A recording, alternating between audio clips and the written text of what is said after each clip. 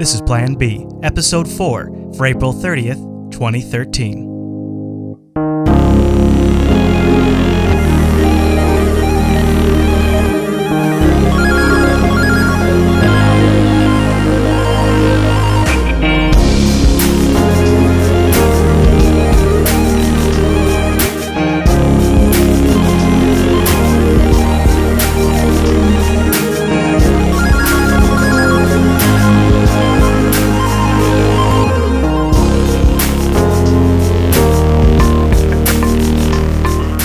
Hi everyone, and welcome to Plan B, Jupiter Broadcasting's weekly talk show contemplating the future and present of Bitcoin, with insights for the novice, shop talk for the expert, and opinionated discussion for the interested observer of Bitcoin and related technologies. My name is Chris, and joining me every week is my co-host, Drew. Hello. Hey man, welcome to Episode 4, a month! I know, right? I didn't think it'd get this far. I know. But hey, here we are. We're going strong. I didn't think we'd make it past episode. No, I'm kidding. I knew we're in it for the long haul, and man, we have a really, really good show today. Something that Drew and I wanted to do since before the show ever even went on the air is talk to the guy behind BitVegas, the Minecraft casino, and we're going to tell you more about that in a little bit, so we're going to chat with him later on in the show. We've also had some fantastic news for Bitcoin this week, but sort of the meta story of the week is how boring the price has been. Like, since we were on air last, the price has basically done nothing. Yeah, it's been basically the same, right? It kind of has. I got the 7-day up on the screen right now. And, you know, there's been some definite fluctuations, but we're sitting at $137.99 as in US dollars as we record this.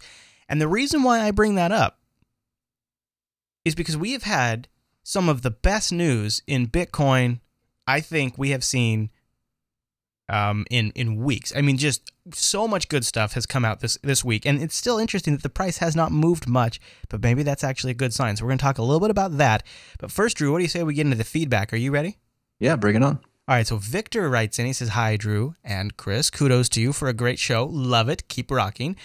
I'm writing to give you my 2 cents on the image issue, which I personally take a rather different angle on. If you remember last week, we talked with David Perry. Was it last week? And we kind of said that it seems like Bitcoin might be suffering from a little bit of an image problem. Well, he writes in on that. He says, if Bitcoin had a coherent, stronger image, it would create a liability, since its reputation would be more centralized, in the same way that dominance of Mt. Gox creates a weakness being a single point of failure in the practical Bitcoin infrastructure. Look, even if you're suspicious of Max Keiser's motives," and he says, "were you seriously suggesting he just hypes up Bitcoin so then exit to USD? He apparently doesn't agree, and I'm not saying we were suggesting that. He says, showing that vocal advocate is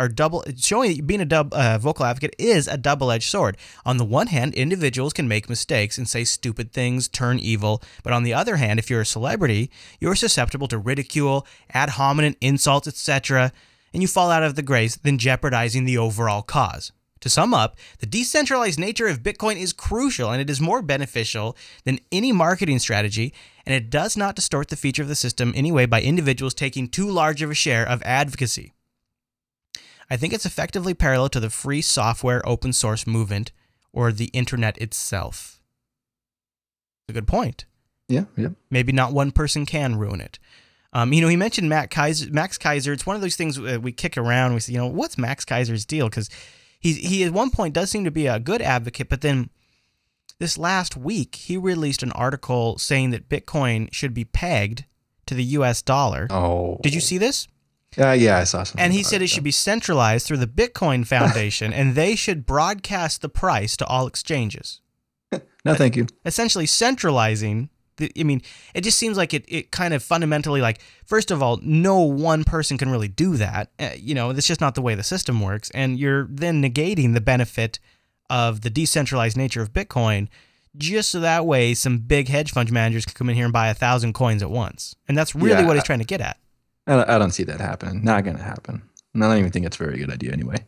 But I do agree overall with Victor's overall point that, it is good. Now, John the Missionary, you grabbed this email, and boy, is this an interesting one. He says, I want to give you an idea for a theme you can have on one of your shows, how Bitcoin can make a difference for people living under oppression. I'm currently studying theology, and I have plans to go to China as a missionary. Now, as an evangelical Christian, this can potentially be somewhat dangerous. This is one of the reasons why I love Bitcoins. They give me an opportunity to transfer funds from the churches back home in Sweden to the underground churches in China. I don't know of any missionary in the field that is using Bitcoins right now, but I think it would make an interesting topic for a different use of Bitcoin. I've started a project to fund my own mission to China through Bitcoins, as well as educating church leaders both at home and abroad about the use of them. I think that there are plenty of Bitcoiners out there that share my faith and would be willing to put their Bitcoins in this kind of holy use. Feel free to contact me. Check out my site at btcmission.com. Yeah, I mean, that's a cool thing he's doing, but that's, of course, the main benefit is, if you're trying to get money into China, they're going to, raise some question marks, but if it's on a flash drive, nobody knows. This is a great example, too, of how we sometimes get locked into Bitcoin as this, is it a good store of value? Is it a good this or that? And the reality is there's so many multitudes of uses, potential uses for Bitcoin, that we really have no idea what somebody who's in Sweden that wants to travel to China could potentially want to use Bitcoin for, just like we don't know what somebody in Russia or somebody in Cyprus might want to use Bitcoin for.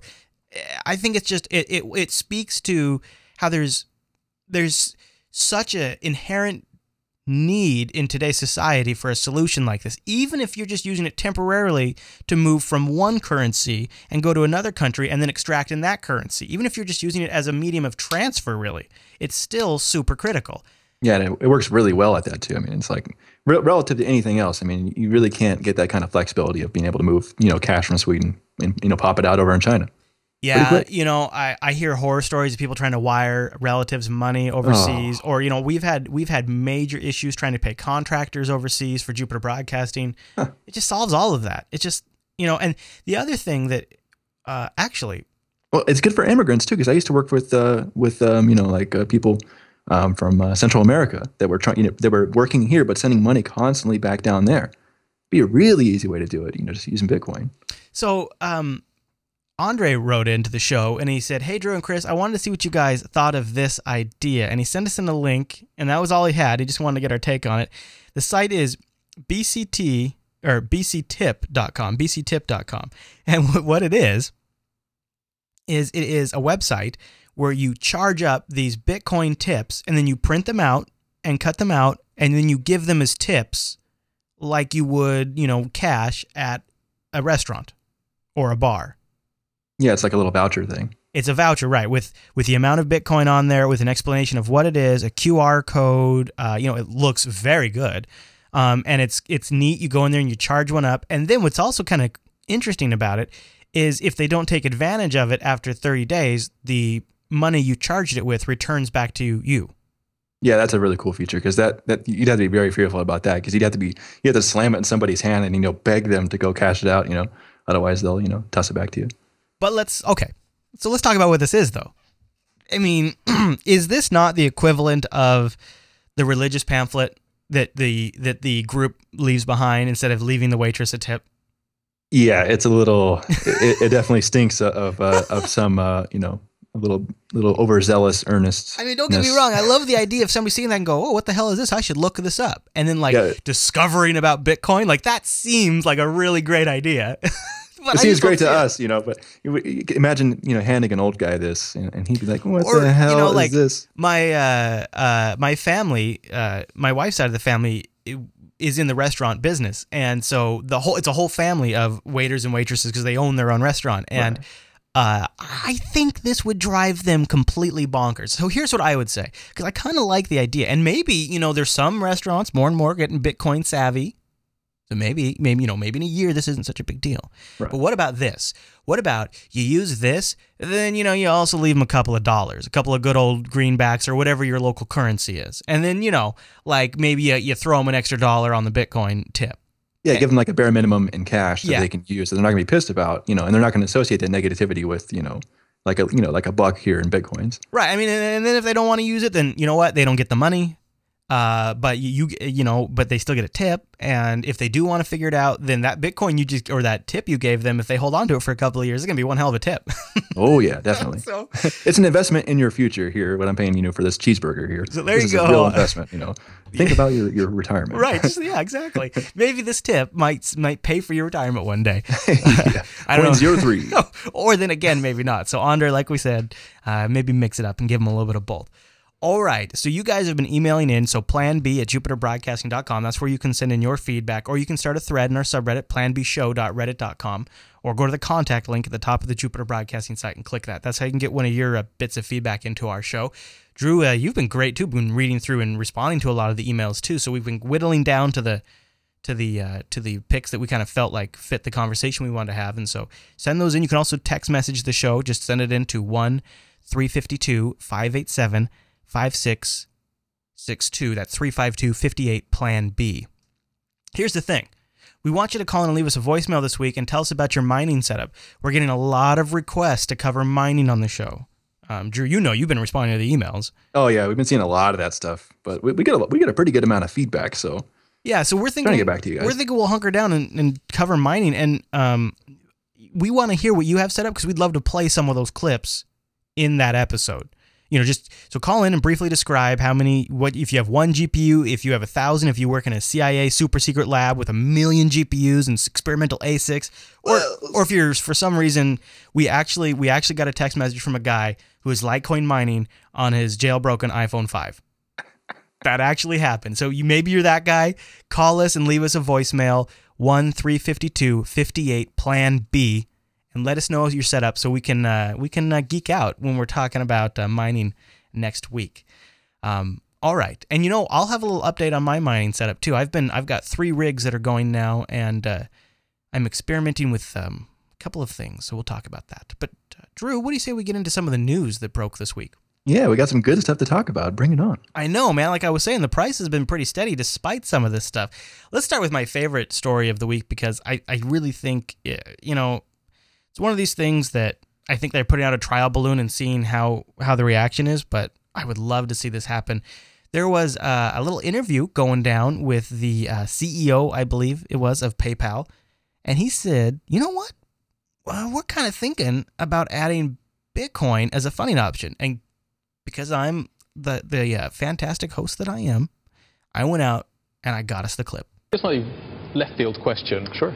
Bitcoin, virtual currencies. What do you make of that? So I've been spending a lot of time looking at it, it's truly fascinating, actually, the way that the currency's been designed and the way that inflation is built in to pay for miners and all of that is truly fascinating. And I think for us at PayPal, it's just a question of whether Bitcoin will make its way to PayPal as a funding instrument or not, and we're kind of thinking about it. Right? I guess like the rest of us, we're all kind of watching it sort of with a great deal of interest, but kind of a lot of people have been taken aback by the sort of the velocity of the moves. When you look at your business, what is the next move that you're going to make? So he said, obviously he's being pretty dodgy, kind of thinking about it, not like he's committing here or anything. What do you think would happen, Drew, if PayPal said, you could fund your PayPal account with Bitcoins? Is that a good thing for Bitcoin? I would think so. I mean, PayPal has like a huge, they're like the premier. I hate calling it something like an E, like an internet kind of thing, like a layman. Right. But any kind of E stuff, like they got one foot in the door already at that point. So if they make it easy for people to fund their accounts with Bitcoin, they're of all the companies that are in position to really take advantage of it and maybe kind of expand its use, I think it'd be PayPal. Yeah, I think the reason maybe they'd want to do this is I guess there's a lot of countries that their banking systems just say, no, we're not going to work with PayPal. And so if you're in those countries, you can't have a PayPal account because you can't fund it. I wonder if you'd be able to go 2 ways with Bitcoin, though, like fund it with it and then use that as a means, like an arbiter, I doubt it. I bet they're I think they have more legal issues when they go to convert Bitcoins to regular currencies. If they were to function as just like, some kind of escrow, maybe they could develop as to provide that kind of service too. That's interesting, man. Wouldn't that be a wild if they actually went that far? I don't think they're smart enough. I really don't. Oh well, yeah. Oh well, they I think they're probably too entrenched. Yeah, they're too entrenched. Yeah, and that's a good point. Yeah, and don't expect too much. Speaking of smart stuff, Chris Dixon. Chris Dixon is the co-founder and CEO of Hunch or Hunch, and he's a co-founder of Founder Collective. In the past, he served as CEO and co-founder of Side Advisor. He invested in technology companies including Skype, Foursquare, Kickstarter. In 2010, Businessweek named him the top angel investor in the technology industry. And he was at TechCrunch Disrupt this last week. And he says He says the smartest people in Silicon Valley are working on Bitcoin products. He is excited. It's a little bit of a long clip, but you got to listen to this because it's what it tells you is the infrastructure is coming. The infrastructure is coming. So you're venture capitalists now. There are other people at Andreessen Horowitz who are handling infrastructure. You're more focused on consumer-y type things. One of the Andrew and Horowitz, by the way, is the huge investment capital firm that he works for now. areas you've been talking about lately is Bitcoin. Yeah. You're pretty strong. Expressed a lot of interest in that, and then it feels like sort of like we're hitting the trough of the hype cycle for that at this point. If you follow the Bitcoin community, like people always talk about like the great crash of 2011, and so this is like nothing. This is just like another blip in it. Yeah, I don't know if that's true or not, but I think the thing that's most misunderstood about Bitcoin, and I'll just sort of broadly like this math-based currencies, is everyone focuses on it as this what economists would call a store of value, like as a currency, as a place to like, if I'm living in Cyprus and I want to make sure my money is safe, or if I'm sort of one of these sort of libertarian types who doesn't believe in the Federal Reserve, I can like, Are you? I'm not. No, I'm pretty normal politically, or middle of the road politically, but which I think is important because I think you can. How much money have you invested in Bitcoin up to this point? A fair amount. I mean, I believe in it. So millions? No. I've heard some venture capitalists. I'm sure people have. I know people in California who have. But one thing I would say is that I think people focus on it as a currency. There's another aspect of it, which is as a sort of a payment mechanism, right? So if you think, basically like if I want to pay somebody, let's say I hire a programmer in, Russia today or something, and I want to pay them $5,000, you have to, one is, the biggest issue is they don't know whether they got paid, unless, like you have to either go through ACH, or if you use a credit card, they have to verify who you are. So basically the whole problem of fraud online, which is a massive, massive problem. It's also the payment fees, the fact that there's like all these barriers to do cross-country payments. But in particular, it's the idea that the interesting thing with these math-based currencies is you can pay somebody without them trusting you at all. All they need to do is when they receive the Bitcoin, they can verify they got a Bitcoin. They don't care who sent it to them. And if you think about, I think this is why people are so excited about it, is that it feels like the internet is an anonymous network with a payment system on top of it, the credit card system that requires verifying identity, which is why you have so much, it's a mismatch there, which is why you have so much fraud and other kinds of friction that are added to the system.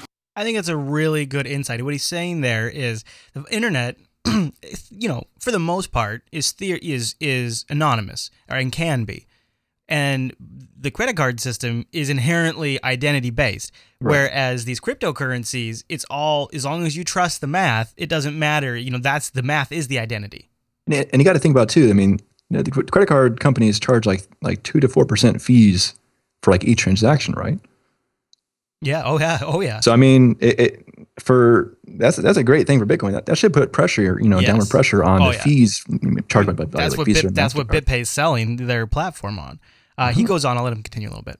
And the exciting thing about these new kind of currency schemes is that you have sort of a fully anonymous payment system grafted onto an anonymous network. There was when the original HTTP spec, there was an error code 402, 404 when you don't have a page. 402 was error payment required. Like originally there was going to be a payment system. Right. And so in a lot of ways, like, these kinds of Bitcoin things are the payment system that they never got to. Mm-hmm.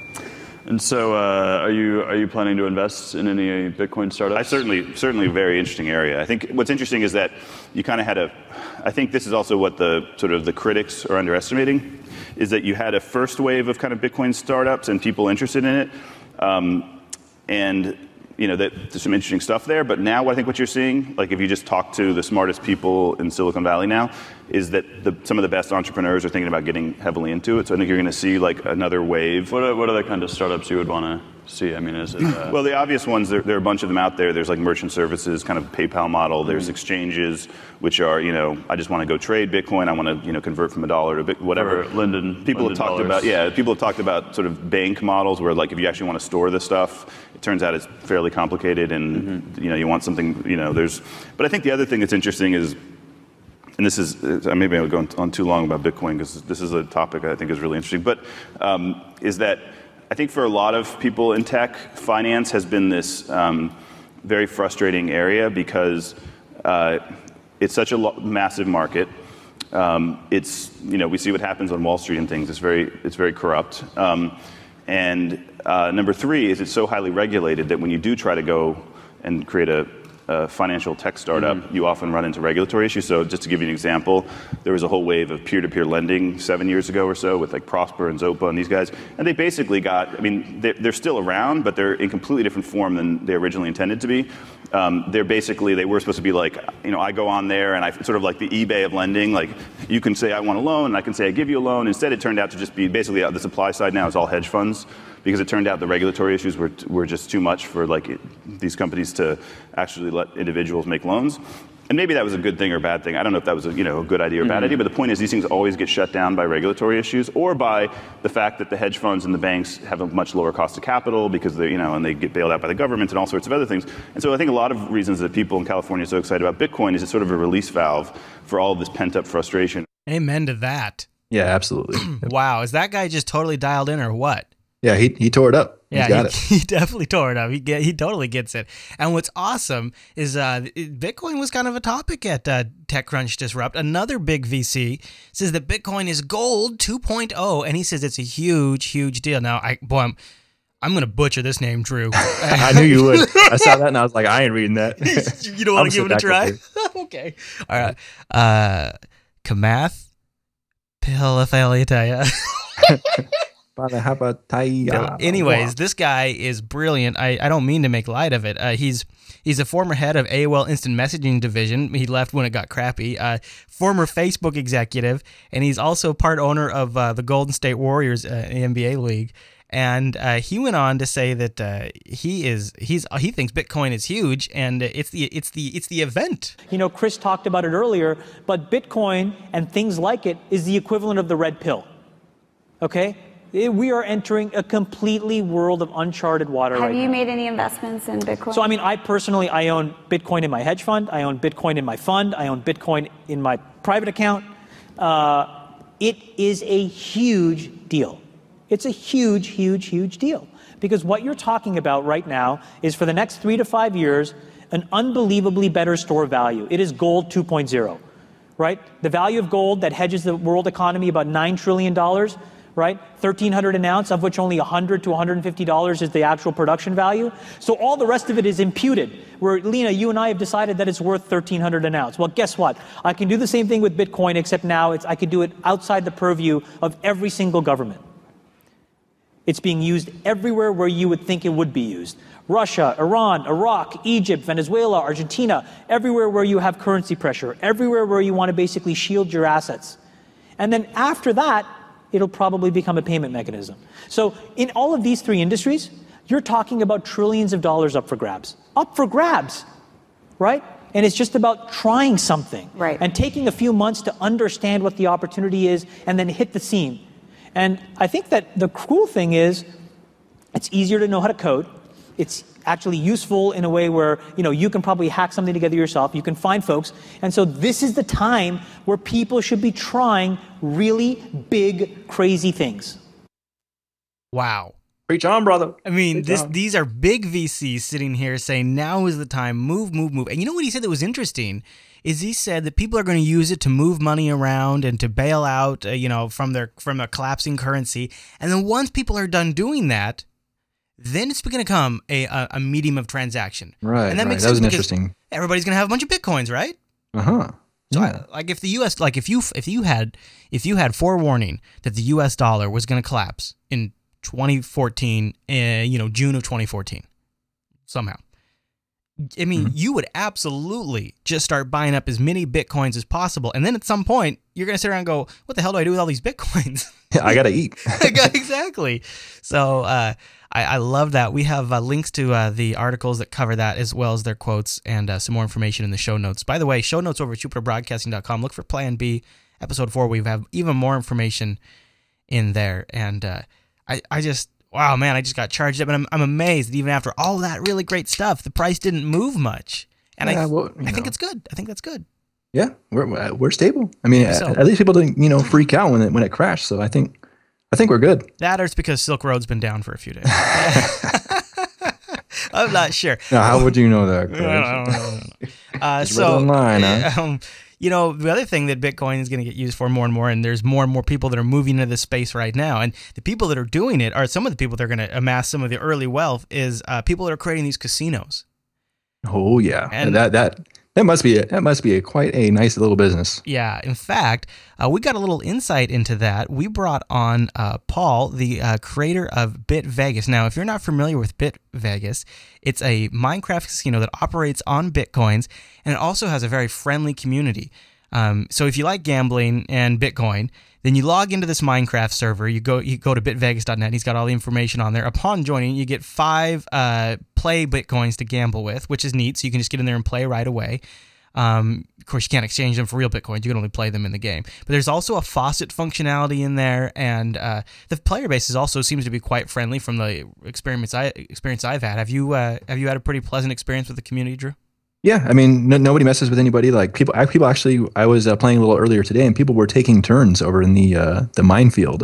Being civilized, even. Yeah, people standing out. People were actually forming lines. There was a guy I was trying to play blackjack. Guy jumped in front of me, so I couldn't see my hand. But there's a cool thing: if you click on a guy that's close to you, it makes him disappear. So people can't really screw with you if you're unable to see, your hand. Oh, it is an extremely clever system. So we had a chance to chat with Paul earlier today on the live stream. Here's a little bit of that. Joining us on the line is Paul, the creator and owner of BitVegas, bitvegas.net, a casino that lives inside a Minecraft server. Paul, welcome to the show. Welcome. Thanks for having me. Oh, absolutely. So Drew and I are huge fans of your work. In fact, Drew, you've been like marathon playing on BitVegas for all week, haven't you? I may or may not spend 6 hours a day logged in there last 3 or 4 days. And so for folks who are not really familiar with BitVegas, you should really go over to bitvegas.net and check it out. It's kind of astonishing, Paul, what you've built. And am I right in that this is sort of a one-man operation? Yep, I'm the only one that runs it. I'm basically looking at getting some staff on soon as the server gets bigger. But besides that, I'm the sole developer, invented all the games, the casino, and everything. And so this is so simple. You log into Minecraft and you plug in your server information, and before you know it, I download a custom texture pack from your server, and I'm walking around inside a fantastically built, wonderfully designed casino. I mean, the attention to detail that you've put into this. You even have a lounge and a relaxing area that really serves probably no functional purpose other than just took you a lot of time to make it and just gives a nice ambiance for the community. How long did it take you to build this? Well, I can't take full credit for the lounge. That was actually built by the players. There is times I get the players in and I just give them an area and I basically say, here, turn it into something cool. No, really? So they're able to build even... So Paul, I assume that wasn't possible just because of security reasons or something. No, basically building in Minecraft is just placing and removing blocks. So sure. I can actually set an area, and when a player walks into it, they'll get build rights. But the rest of the casino was built by me. I had the whole thing running up in about 2 to 3 weeks when I started, but now this was about 3 months ago. Well, okay. So this hasn't actually been. I for some reason thought this had been around a little longer. And both the thing that both Drew and I were wondering is, how the hell does this work? How can you do all of this in Minecraft? Yeah, really. Well, Minecraft is heavily moddable. I don't know if you guys have played other servers before, but you can basically change anything you like on the server side. It's all done with events. So basically, I have the standard Minecraft survival game that I then disable, player combat because we don't want players fighting. Sure. Then I just hook into events. So when a player left clicks, I can make the server do what I want, such as place a bet, and it's all done on the server side, and it basically just returns a chat message to the player. So I can basically change it to anything I want, and then by changing the textures, I can change the client-side look of the game into a casino. Well, and you must have some sort of sophisticated back-end tracking software, right? Because one of the things you do that's really cool is you provide probable stats. So like if I'm going to get in the pig race, I can click on the pig and I can get reports on how it's performed essentially. Am I getting that right? Yeah, that's pretty good. I actually plan on adding a lot more to the pig racing, but basically the provably fair system is to just prove that the casino isn't cheating and changing the the numbers. You know, if someone bets a whole Bitcoin on black, I'm proving that I'm not just changing the result to red on roulette. Right. That's the point of the system. Well, I commend you, and I wonder though, is there any kind of special security challenge when you're building inside a world where the players can change the environment at all? Is that a problem at all? One hasn't come up yet. Like I said, they can't change anything in the world unless I allow them to. And even if they could, the casino is, think of it as a web browser for an online website casino. So really, they can only change their own browser. They can't actually change anything on the server. When the whole running around and clicking on blocks and that kind of thing is all just on the client side, where if my server has good security, then they're not going to get through it.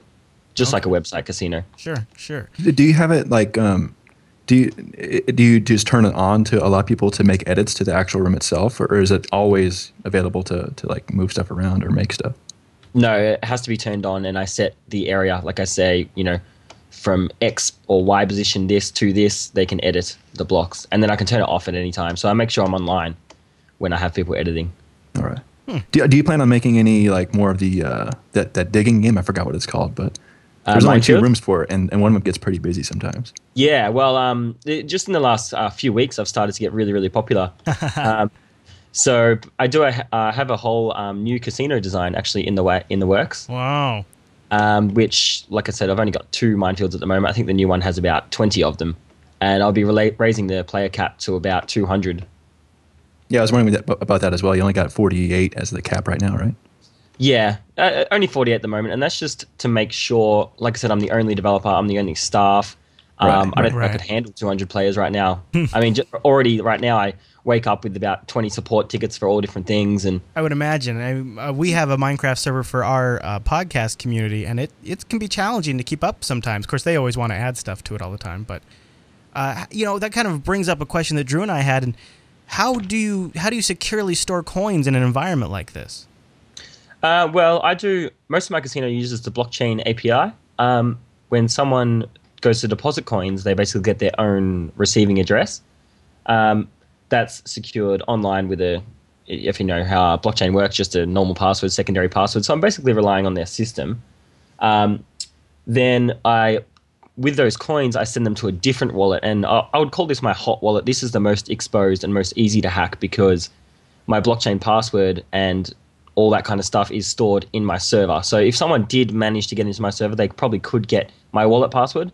But I do keep that fairly low on funds and keep the rest in a cold wallet, which I just top it up as I need to go. So a successful hack attempt someone would get away with maybe 20 to 30 Bitcoins, but that's nothing in the scheme of what the casino has. Did you want to comment at all on that? Are you making a profit or a living from this? I could be. I imagine it's going pretty well because I'm not doing too good lately. Yeah, Drew might be keeping you going. Yesterday.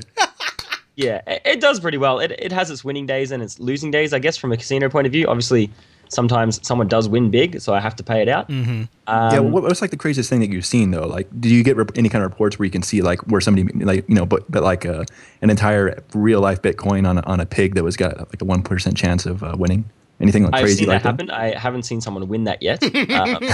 So I did with play money. I think there's a pig called Betty the Fat, and sometimes she has about a 200 times payout. So I'm yet to see that win. I think I've seen someone win it on 0.001 of a Bitcoin. Now, something you do that's kind of interesting is I don't know if you call it a faucet functionality, but you have a referral system functionality that sort of incentivizes players to spread the word about BitVegas, right? Yep. How does that work? Well, basically, when you first join the server, there's a gift box, basically.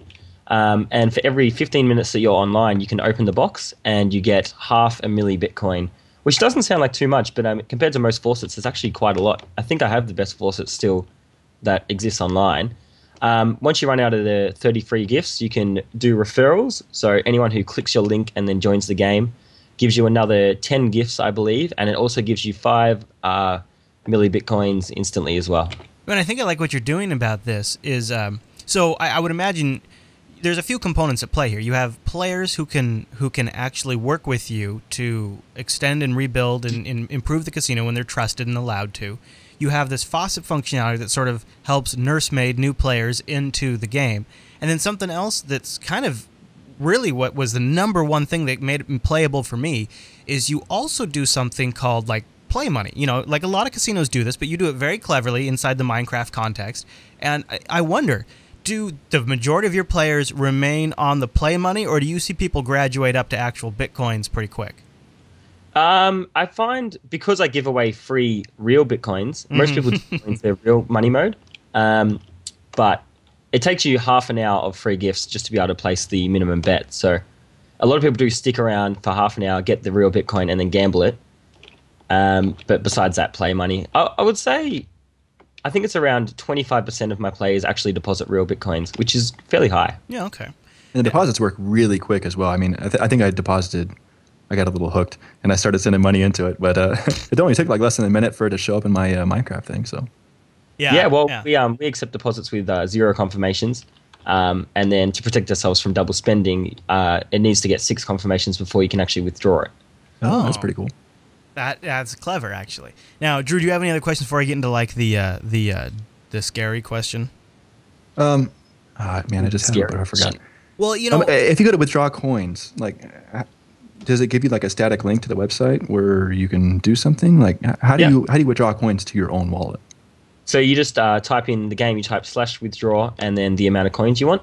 It will then give you a link, it's set up through the game onto the web server. And then once you go there, it will confirm the amount you're withdrawing, and it basically gives you just like a form field where you can paste in any address you like.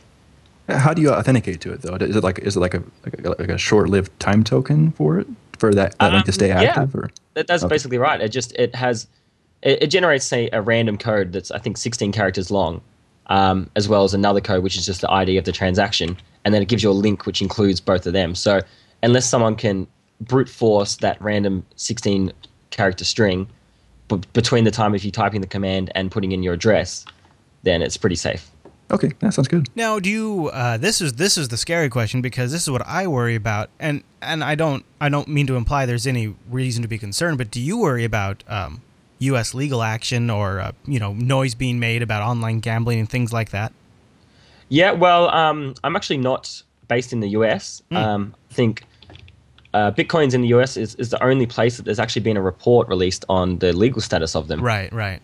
So outside the US, there's not really much laws. And I did actually go to see a gambling lawyer about this. And basically I was advised that as long as, for now, I don't actually withdraw the Bitcoins into fiat money, or put fiat money into Bitcoins, which I haven't done, which means that I'm only using it as a virtual currency and I'm not actually technically profiting off the casino. Right, but then that means you never get to profit off the casino. Yeah, well, unless you could buy everything you need in Bitcoin. That's right. This is more a precaution for when a law does come out in other countries. I mean, I could probably withdraw it for cash or something now. But once there's a law released, and if there's a law that strictly says something to do with me not being able to run the casino, then I may have to shut it down or offshore it or something. But I'll look into that when it happens. Yeah. I figure I haven't seen a single gaming service shut down yet based on that it's Bitcoin run. Right, and actually being off the web in some senses actually gives you another layer of just being out of sight a little bit. So maybe you're not so first on somebody's radar. Exactly. There's a lot bigger casinos than me that I think are going to go down first. Yeah, exactly. And I suppose as more companies come along that offer services and products via Bitcoin payment, you're going to be all right? Because then you could just never have to convert out of Bitcoin. Yeah, basically that's my plan with Bitcoin. I'm a pretty big enthusiast, so I do plan on spending all my Bitcoins on Bitcoin services. Now, you mentioned maybe a potential refresh to the casino. Any other kind of big plans you're working on? Yep. So I am, like I said, redesigning the whole casino from scratch. It's not going to be this flat 3-room casino anymore. It's actually going to be more multi-level. So there's going to be elevators and all that kind of stuff. There's going to be a high rollers area, which is if you have a green name in the casino, which means you have more than 1 Bitcoin in your account, you're allowed to enter the high rollers room. There is actually another tier, a gold name, if you have over 25 Bitcoins, but I don't have a plan for room for those yet. I suppose maybe you might spoil this since you're going to redesign. My wife wanted me to ask you this. There is a room, a bonus room you go into, and it's like you jump on the different blocks, and then you get up to a secret room. Do you know what I'm talking about, right? Yeah, yep. She wants to know what's at the top. She tried for like an hour to get up to the top. Everyone gets so disappointed. There's basically a cake. She'll like that. She'll like that. Very nice. Somebody told her. One of the players on the server told her that you turn into a ninja. So then she. Yeah, that does happen. I've heard players say that. So there you go. That's true, but who knows? All right, well, we've got to ask this question. Drew and I, we were scratching our head and said, what are we going to get in trouble for with the audience if we don't ask Paul about this? And here it is. Do you have any plans to introduce Litecoin support in the future? Or any other cryptocurrencies? Well, I actually had no plan on doing this until about a week ago when I actually started learning what Litecoins are. Mm-hmm. I've always just been pro-Bitcoin, anti-anything else. So I thought I'd better actually open up my mind a bit more and actually went and learned about them. So... I think I will. I hope this doesn't get taken. Everyone's going to ask me every 10 minutes now when it's getting added. But in theory, you might be considering it. Yeah, I'm considering adding Litecoins, as maybe some other ones too. And it seems like a great time. I mean, as the ASICs come online, I think you're going to have a bunch of GPU miners that are going to switch over to mining Litecoin. So there's going to be a big surge in the actual amount of coins. And then at the same time, or roughly around that time, Mt. Gox is going to start issuing trades for Litecoins, so there's going to be a lot of volume there. So you could end up with people that have a big stash of a virtual currency that's kind of perfect for this kind of thing. Yeah, and as far as I know, there's not really anywhere to spend Litecoins right now. So being one of the first. Oh, that's another advantage, isn't it? So yeah. All right, Drew. Anything else we wanted to touch on before we let Paul go? No, I think I'm good. Paul, was there anything you wanted to mention before we hang up on you? No, I got nothing else to say. All right, man. Well, keep up the fantastic work. And would you be willing to come on the show maybe down the road and give us an update on how things are going? Yeah, sure. All right. Keep up the great work. We'll talk to you soon. Thanks again to Paul for coming on the show. If we talk to him again soon, go check out the BitVegas. And I'll have a link in the show notes. If you use that link, my wife gets the affiliate. I put my wife's user account in there because I'm trying to get her to play more with Bitcoins, and she loves Minecraft. So I thought this would be the perfect opportunity to win the wife over. So if you want to check out bitvegas.net, just use that link. We have a BitVegas link in the show notes, and my wife will get some of the millibits. Is that millibits? Can we call them that? I don't think that's the semi-official term. No, I don't think so. Micro BTC, because they're trying to mirror like the metric system's naming scheme. Yeah. All right. Let's talk about Litecoin. We're now in the Litecoin section of the show, and this is either one that generates a lot of anger, which Drew you've been dealing with, and only one guy had a little exchange with the guy. He actually he wanted to debate it a little bit, I think. But what was his main? Do you remember the crux of his main? Just that does it feel like it takes away from Bitcoin? It takes away from it, but it also doesn't introduce anything. I mean, he's really right about that. It doesn't really introduce anything that Bitcoin is incapable of doing. Right. Right. I mean, think about it. Like, what does Litecoin have that Bitcoin implicitly does not? And I don't think there's anything there. Yeah, I think that's a little. So that's kind of like looking at it in the reverse. I think that's the good thing about it because it allows Litecoin to act as a testing ground for certain things that would go into Bitcoin, and it allows for application compatibility. It allows for a lot of. I mean, it just streamlines so much stuff. The fact that they're so similar in some ways. But we'll see. Maybe we'll play it out. It's something we'll continue to kind of kick around, I think. But, this last week, I don't know if it was just after the show came out or what, Mt. Gox put out an official press release talking about some of the denial of service issues they've had recently. And they said that in this press release, they said that they're actually planning to add Litecoin support 2 weeks ago. But the events with the DDoS and all that had derailed that plan. So right now they're focused on overall stability at Mt. Gox, but then they'll be adding Litecoin shortly after they get things kind of settled down. Do you think the price is going to go crazy when they do that, like in a positive way, like upward? What do you think is going to happen when they? Because that's an interesting question. I think a lot of people might have that are holding Litecoins is what happens when Mt. Gox starts trading them. It could start to go up. The problem with Litecoin, and we kind of touched on it with the interview with Paul, is not a lot to do with it right now other than buy Bitcoin. Right. Yeah. I don't know of anything to do with it. I mean, it seems like I was telling one guy. There's a Silk Road like. Oh, true. It's like Atlantis or something. Atlantis, but I don't know how. I've never seen it, and I don't know if I don't know how strong it is, but so there's some stuff that's coming up. I think part of the problem is the nice thing about Mt. Gox is you can convert them. You're going to be able to convert them in. I mean, you could do this on BTCE or anything, but you're going to have more people that are going to be able to convert them into dollars or whatever. It's a lot easier for people to get money in and out into Litecoins than relative to like BTCE or anything like that. Because most people that are involved with that will be getting involved with Litecoins are probably already involved with Bitcoins. If they are and already involved with Bitcoins, then they likely have a Mt. Gox account. Well, and the other thing to remember too is that there's a ton. Remember we covered last week, the CEO of Mt. Gox said 20 million in, 1 million out every day. Yeah. And so there's a lot of money sitting in Gox that maybe people looking at the price of Bitcoin saying, it's getting a little rich for my blood, but I'll drop $100 on Litecoin when it's $5 a coin or whatever it's going to be when it hit Gox. Yeah, and I think Litecoin is going to be for at least a little while until it gets some good infrastructure around it. Just primarily a speculation device, I would guess. Do you feel like the price of Litecoin is somehow a proxy health indicator for Bitcoin? I think it could definitely evolve like that. I don't know if it exists in that form now, but it's kind of there, I guess. It seems like Litecoin only goes up when Bitcoin's going up, right? For the most part, not always, but for the most part, doesn't it kind of seem like that? It does have some degree of parity. I mean, people have been crashing it because it's pretty easy to crash it with the depth, of the Litecoin trading market. Because it dropped down pretty bad, pretty recently. It came back up while the Bitcoin price was pretty stable. So I think it will have more parity in the future, but it mostly follows it, but it's still got some craziness to it. I thought it was interesting that just the fact that Mt. Gox would be offering Litecoin was newsworthy for Computer World to cover. I mean, it's, for them to cover something about Bitcoin these days, that's not too odd. But for them to actually cover a story about Litecoin, that's interesting. Yeah, true. Yeah, that's an interesting. There's got to be a lot of interest. I mean, because all these miners, like, what are they doing? There's got to be a lot of dudes out there with a lot of GPUs that are looking to do something. Well, and I look at it, in the context of BitVegas, and I think I would much rather be losing Litecoins to gambling than actual Bitcoins. It seems, that seems like. Right now, at this stage, if Bitcoin is successful, you could be playing with something. We all know the pizza story. Don't remind me. Right? I mean, we all know you could be playing with something that could be worth a lot more from now. Mm-hmm. That's my main argument against Silk Road too. Is that weed that cost you half a Bitcoin today, that might be $5,000 weed 10 years in the future. So it's something to think about. But at the same time, you also wonder if gosh, I didn't play it. I didn't include it in the show, but there is this great clip of this little community now that has sprung up. I can't remember where it's at, but it's a little town, and they're kind of known for being left-wing radicals, I guess.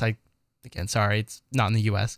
And they're accepting Bitcoins all over the town. And so that is cool. They don't even care. They don't even care that they're at a certain dollar because all they do is they just immediately figure out what the value is at the time of the transaction, and they just trade that amount. And if it goes up or goes down, they don't even sweat it. They don't care at all. So, take what I'm saying with a grain of salt, but something to consider.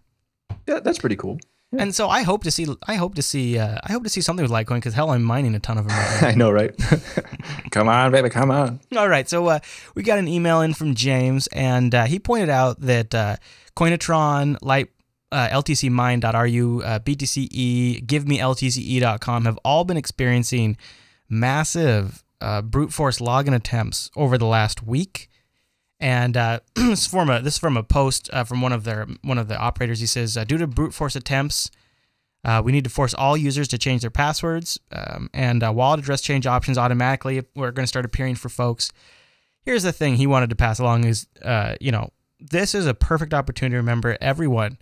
As you're trying out different pool sites, use a different password at each pool site or where anything like this. Use a freaking different password because if they get one and you're using that same password at another pool, then they can log into those other pools and change your payout address and take all your funds. And along those same lines, James passes along, from time to time, go audit what your payout address is and make sure that the payout address is the right one, that you're not sending the coins somewhere. Because I used DeepBit for a long time when I was mining Bitcoin, and I had it set to automatically pay out at a certain point. So that way I never had X amount of coins just sitting in my account there. And, because these things do get hacked.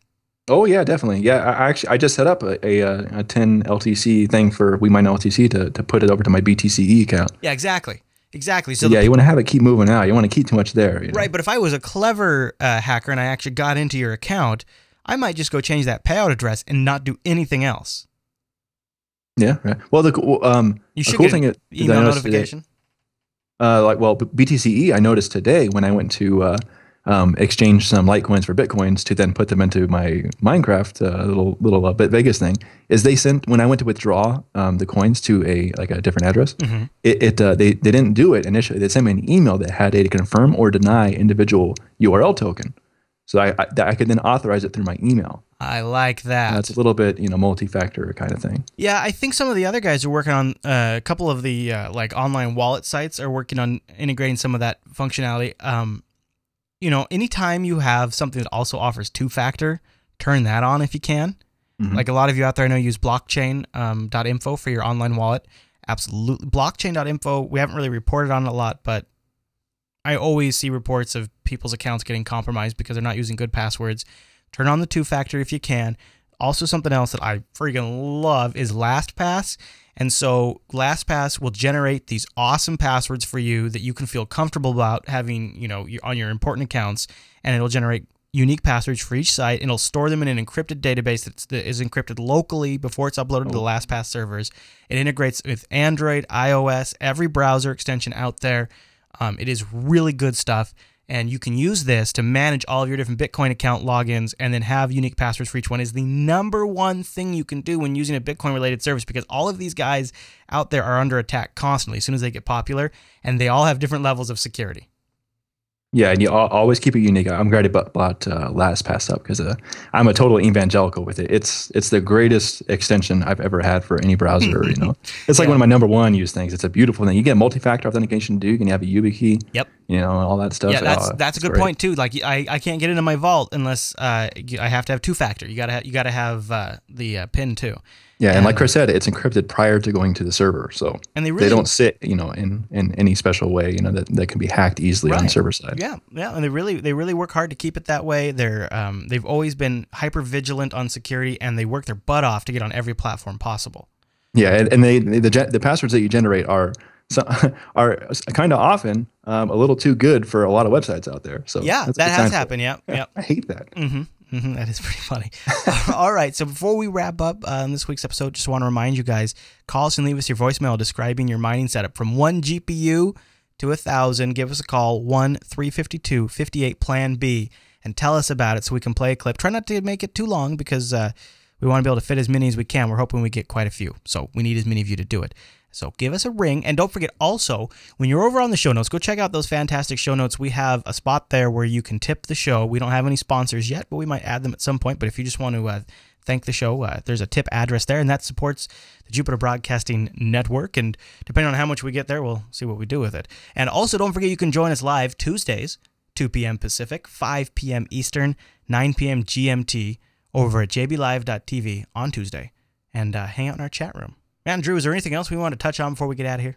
No, I am good. Holy smokes. All right. So join us next week for our mining extravaganza as Drew and I kick around different ways you can generate maybe some Litecoins or even Bitcoins. And then, later on when I get one of my ASICs, if I ever get my butterfly, ever, we'll have to do an updated version of our mining episode so we can look at it from that angle. So it'll be like a multi-part. And then down the road, we'll also do some more Bitcoin gambling stuff. Yeah. All right, everyone. Thanks so much for tuning in this week's episode of Plan B. We'll see you right back here next week.